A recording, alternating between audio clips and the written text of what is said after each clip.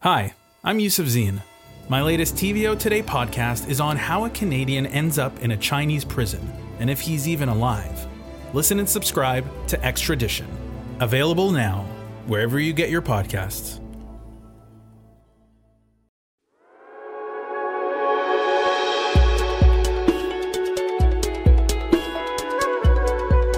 Welcome to This Being Human. I'm your host, Abdurrahman Malik. On this podcast, I talk to extraordinary people from all over the world whose life, ideas, and art are shaped by Muslim culture. It's so important for me to be the vessel of whatever it is that's sending that message, and it comes with an urgency.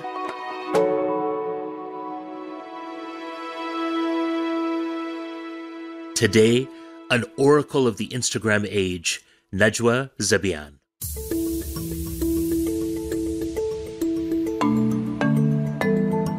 Najwa Zebian is a best-selling writer of poetry, memoir, and even a book of advice. But to be honest, I know her most from Instagram, where she shares words of wisdom with her 1.3 million followers. Her messages are often simple, the type of thing you know deep down, but you can't quite articulate until you see her write it out. Like her list of 23 things to start doing in 2023, which includes keep the promises you make to yourself, love yourself the way you love your most loved ones, and leave the homes you've built in other people. I often find them coming to me at just the right moment for something I'm going through or to share with a friend who's dealing with a struggle in their own life. I get that comment from people where it's like, I honestly thought you were an author that died like 70 years ago. Like, I get that quite often. And I used to hear just from friends and people that I would just get to know, like, you're a very old soul. Writing and giving advice is a calling that came to Najwa after a lot of struggle, displacement, and soul-searching. Writing saved my life, and it continues to save my life, because writing is a way to give myself a voice. I called Najwa at her home in London, Ontario, to learn more about the fascinating life of the woman behind the words.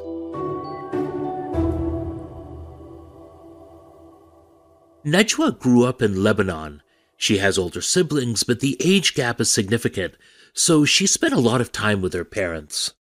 My dad was very much into history, philosophy, and he watched the news all the time, and obviously in the background I'm listening to it, and he always listened to Arabic music that had such deep meaning, like it was all based on poetry and but also when I was younger, we lived in a very small village right across from the mosque, and every summer I was enrolled in the summer program at the mosque, and so we would study the Quran and scripture and study the deep meanings and stories behind things, and there's a lot of wisdom there, and that's all I grew up around. I vividly remember like distant relatives who were older when I was 11, 12, 13 telling me like, you're an adult in a child's body, like you're so mature.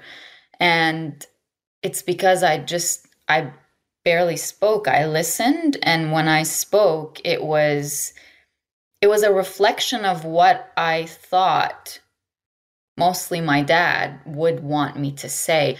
So being quiet meant that I internalized so much and never really gave that a chance to be said out loud.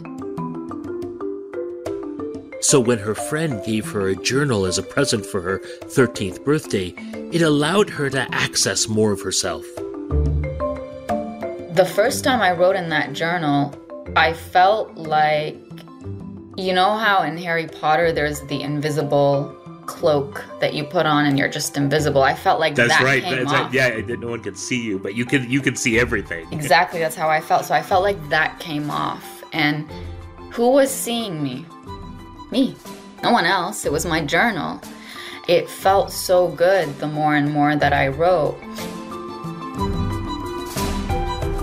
Najwa often speaks about the power of looking inwards. Her latest book is about just that. It's called Welcome Home, and it's about finding home within yourself instead of looking to the outside world or to other people. It's hard not to read her own life into that. She'd left Lebanon at 16 to visit relatives in Canada for the summer, and she ended up staying. I mean, the analogy of home came to me without a connection to leaving Lebanon when I was 16. Like, I wasn't immediately aware of that connection. But when I think back to what it felt like to move from a place where I felt like I could be myself, I could speak my first language, the culture, the tradition, the way that women dressed, like everything felt like it was safe and comfortable for me. And so when I moved here at 16, I was wearing the hijab at the time, and I started wearing it when I was really young. But in Lebanon, especially where we lived, more than 50% of the women there wore it. So I didn't ever stand out. And then when I came here, something was off. Like, I didn't immediately become aware that I stood out because I think I was still young and naive. And I remember vividly feeling like, well, I'm just going to be me. I don't care what people think. She remembers the day when that feeling changed. She was 19 and she was riding the bus when she noticed a man watching her. And then as soon as it was time for him to get off the bus, he looked back at me and he said, "You know, you're in Canada. You don't have to dress like that." And that was the moment that it became so clear to me that I stood out and that I'm looked at and that I'm judged. And it made so many experiences that happened before it make sense. So I just became aware that here I am in a new place where I can't comfortably be myself. I'm not accepted as I am. And so I feel like a foreigner in a place that I'm now calling home, right? And so it wasn't just Canada at the time. It was also that I had no sense of self-worth or self-esteem, that all I really tried to do was to fit in. So, for example, going to university and working as hard as I could and thinking of what's the next program I'm going to do, and maybe I can work this odd job and this job. So as time went on and I started building my sense of who I am in school, in degrees, in jobs, in the way that I was perceived by my family and the friend groups that took me in, all of that got me to a place where if I didn't have any of those things to fit into or belong, because it wasn't belonging, it really was fitting in. Belonging is when you feel seen for who you are. Fitting in is when, again, you shut off certain parts of you to fit into that place, right? You've spoken elsewhere about how there was a point that you stopped writing, especially when you got to Canada. Yes. And that seems like a big thing to do, especially when it was such a core part of how you expressed yourself. Why did you stop? And then why did you pick up the pen again? Or what led you to pick up the pen again? I stopped writing because writing meant feeling, and feeling, as beautiful as it was coupled with helplessness. Like, there's nothing I can do to change this. I was in a new country. Yes, I had visited many times. Yes, I spoke the language perfectly. I didn't have those struggles that most newcomers have, but it was the displacement, the knowing I was in a new place where I was far away from everything that was familiar to me. But as a 16-year-old, there's nothing I can do to change that. So by shutting down the writing, I shut down the feeling, and I shut down, I look at my life back then and it was in black and white for the next several years. As I told you, I just followed what would make my parents proud and what would make me fit into certain groups of people. And it just made me such a high achiever that was miserable on the inside because I didn't know who I was. I didn't see value in myself unless I externally received validation of some sort. She returned to the written word a few years later after becoming a teacher. In her first year, a group of 8 Libyan refugees were in her class, and they shook something loose in her.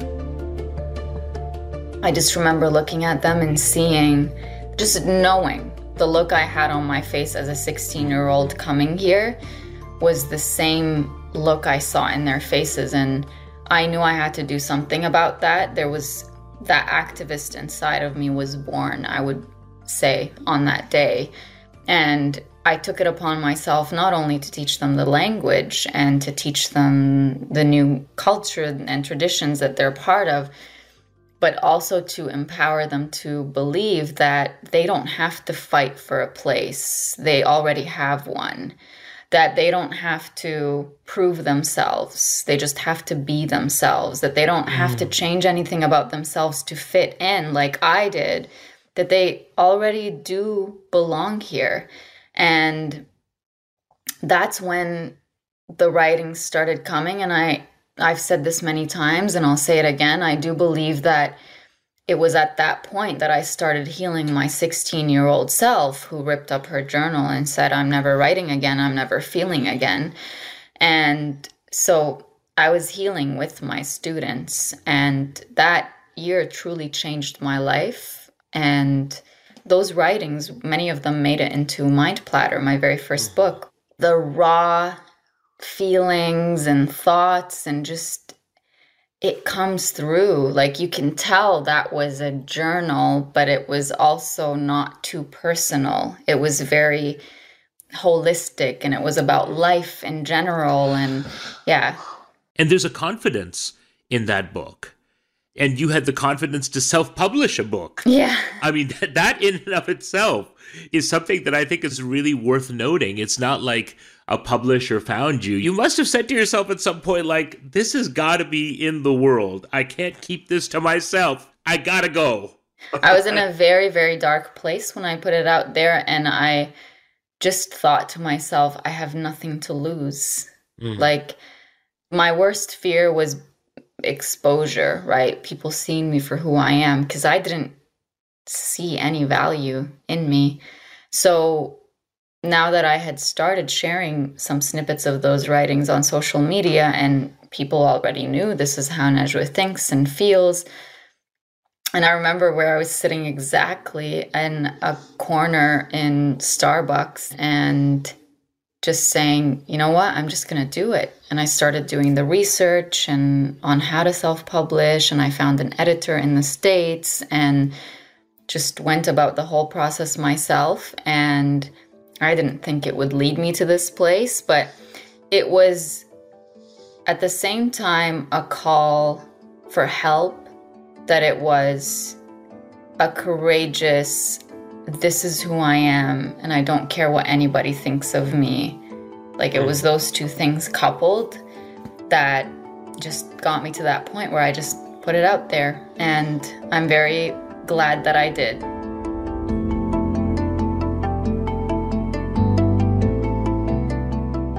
Putting herself out there means embracing and exposing everything, not just the positive, but also the types of things that people often want to keep hidden.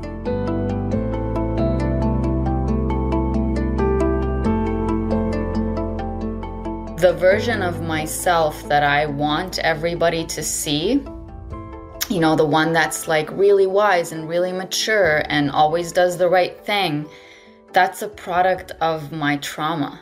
That's not really me.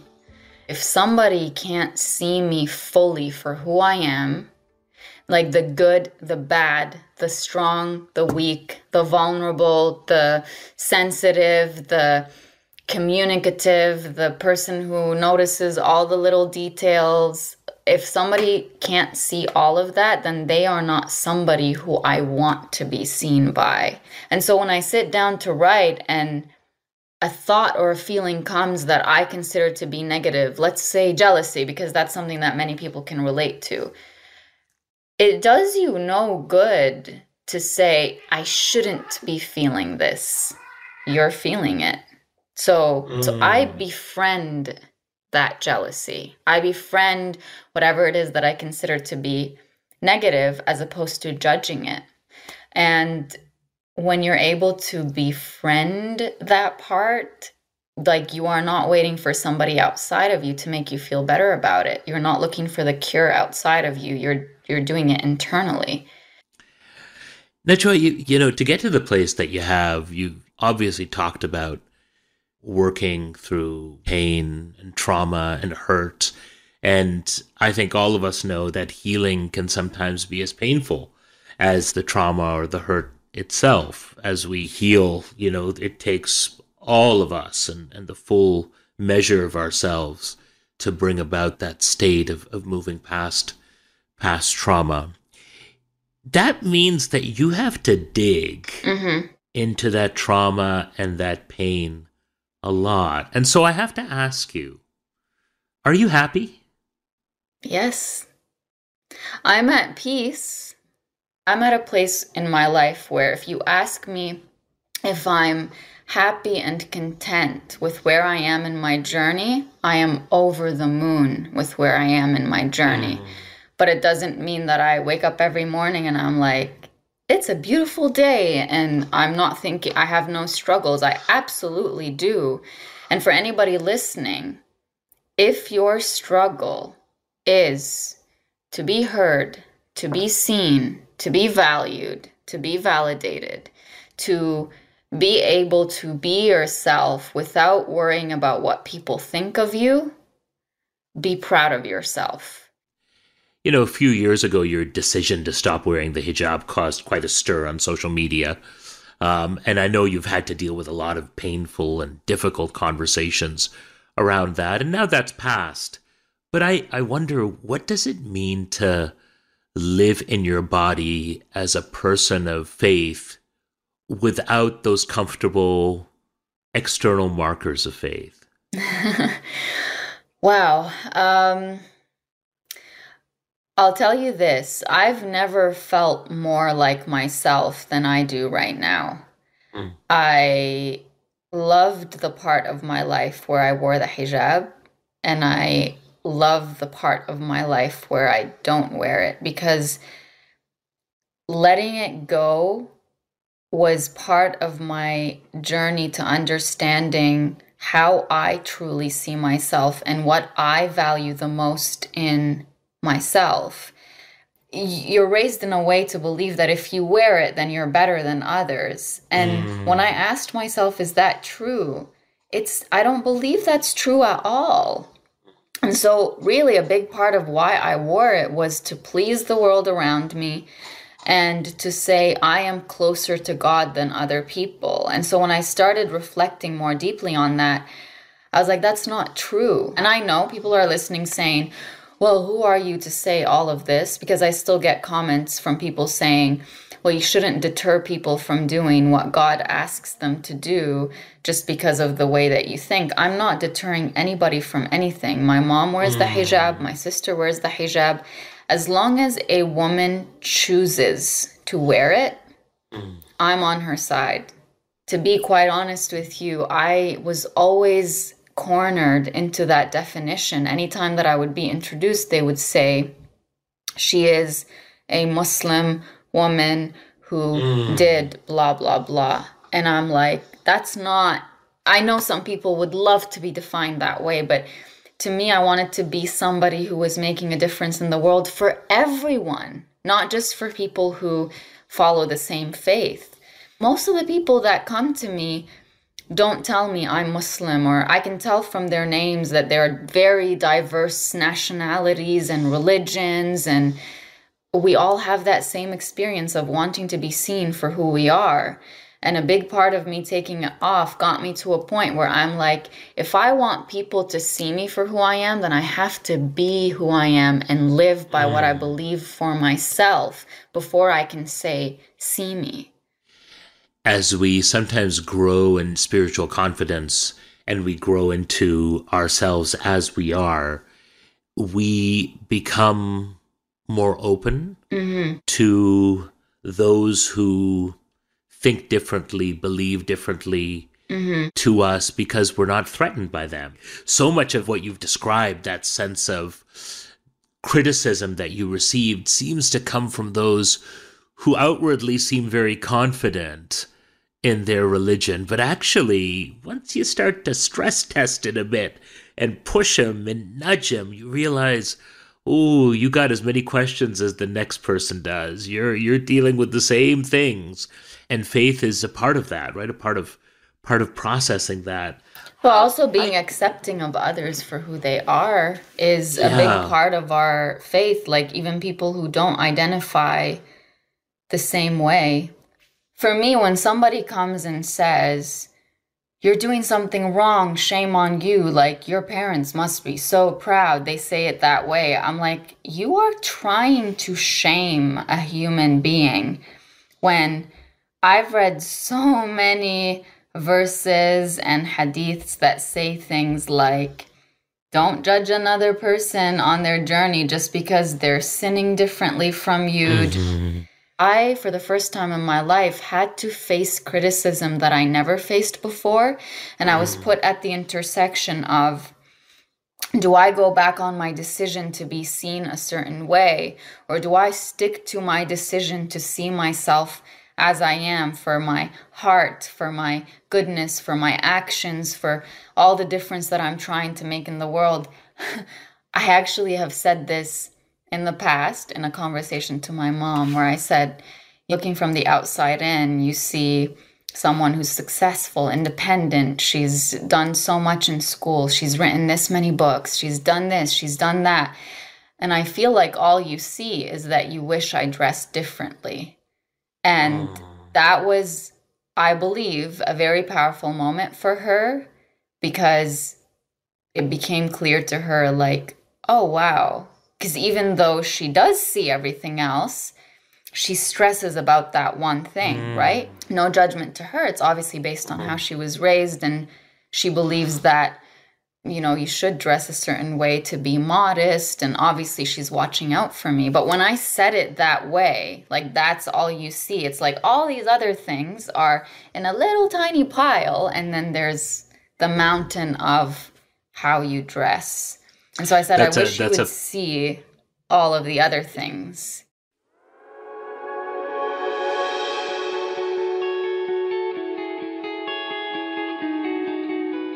Najwa, tell me about a moment of either joy or meanness that's come to you as an unexpected visitor.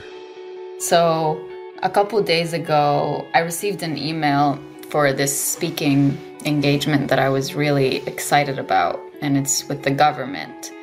And the email said that, you know, we moved to the final stages and you're still on our list. And I felt so much joy in my heart, like my chest felt like it opened up. But I was working on another project at the same time that I was like stressing out about finishing it on time. And this feeling of expansion in my chest was like telling me, feel me, like spend some time with me. So I closed my laptop and I just sat there and started taking in deep breaths and saying how grateful I was for having the ability to feel this feeling and for having it visit me and be part of me. And I sat with it for like 10 minutes and I felt so good for the rest of the day.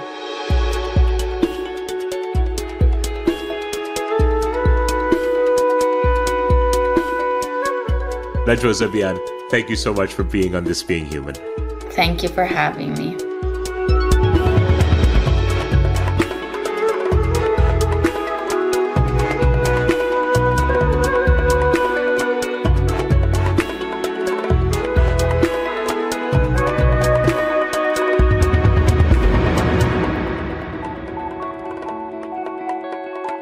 Thank you for listening to This Being Human. You can follow Najwa Zebian on Instagram at Najwa Zebian. Her most recent book is called Welcome Home. This Being Human is produced by Antica Productions in partnership with TVO. Our senior producer is Kevin Sexton. Our associate producer is Haley Choi. Our executive producer is Lisa Gabriel. Stuart Cox is the president of Antica Productions. Mixing and sound design by Phil Wilson. Original music by Boombox Sound. Shagayeg Tajvidi is TVO's managing editor of digital video and podcasts. Lori Few is the executive for digital at TVO. This Being Human is generously supported by the Aga Khan Museum. Through the arts, the Aga Khan Museum sparks wonder, curiosity, and understanding of Muslim cultures and their connection with other cultures. For more information about the museum, go to www.agakhanmuseum.org. The museum wishes to thank the Hillary and Galen Weston Foundation for their generous support of This Being Human.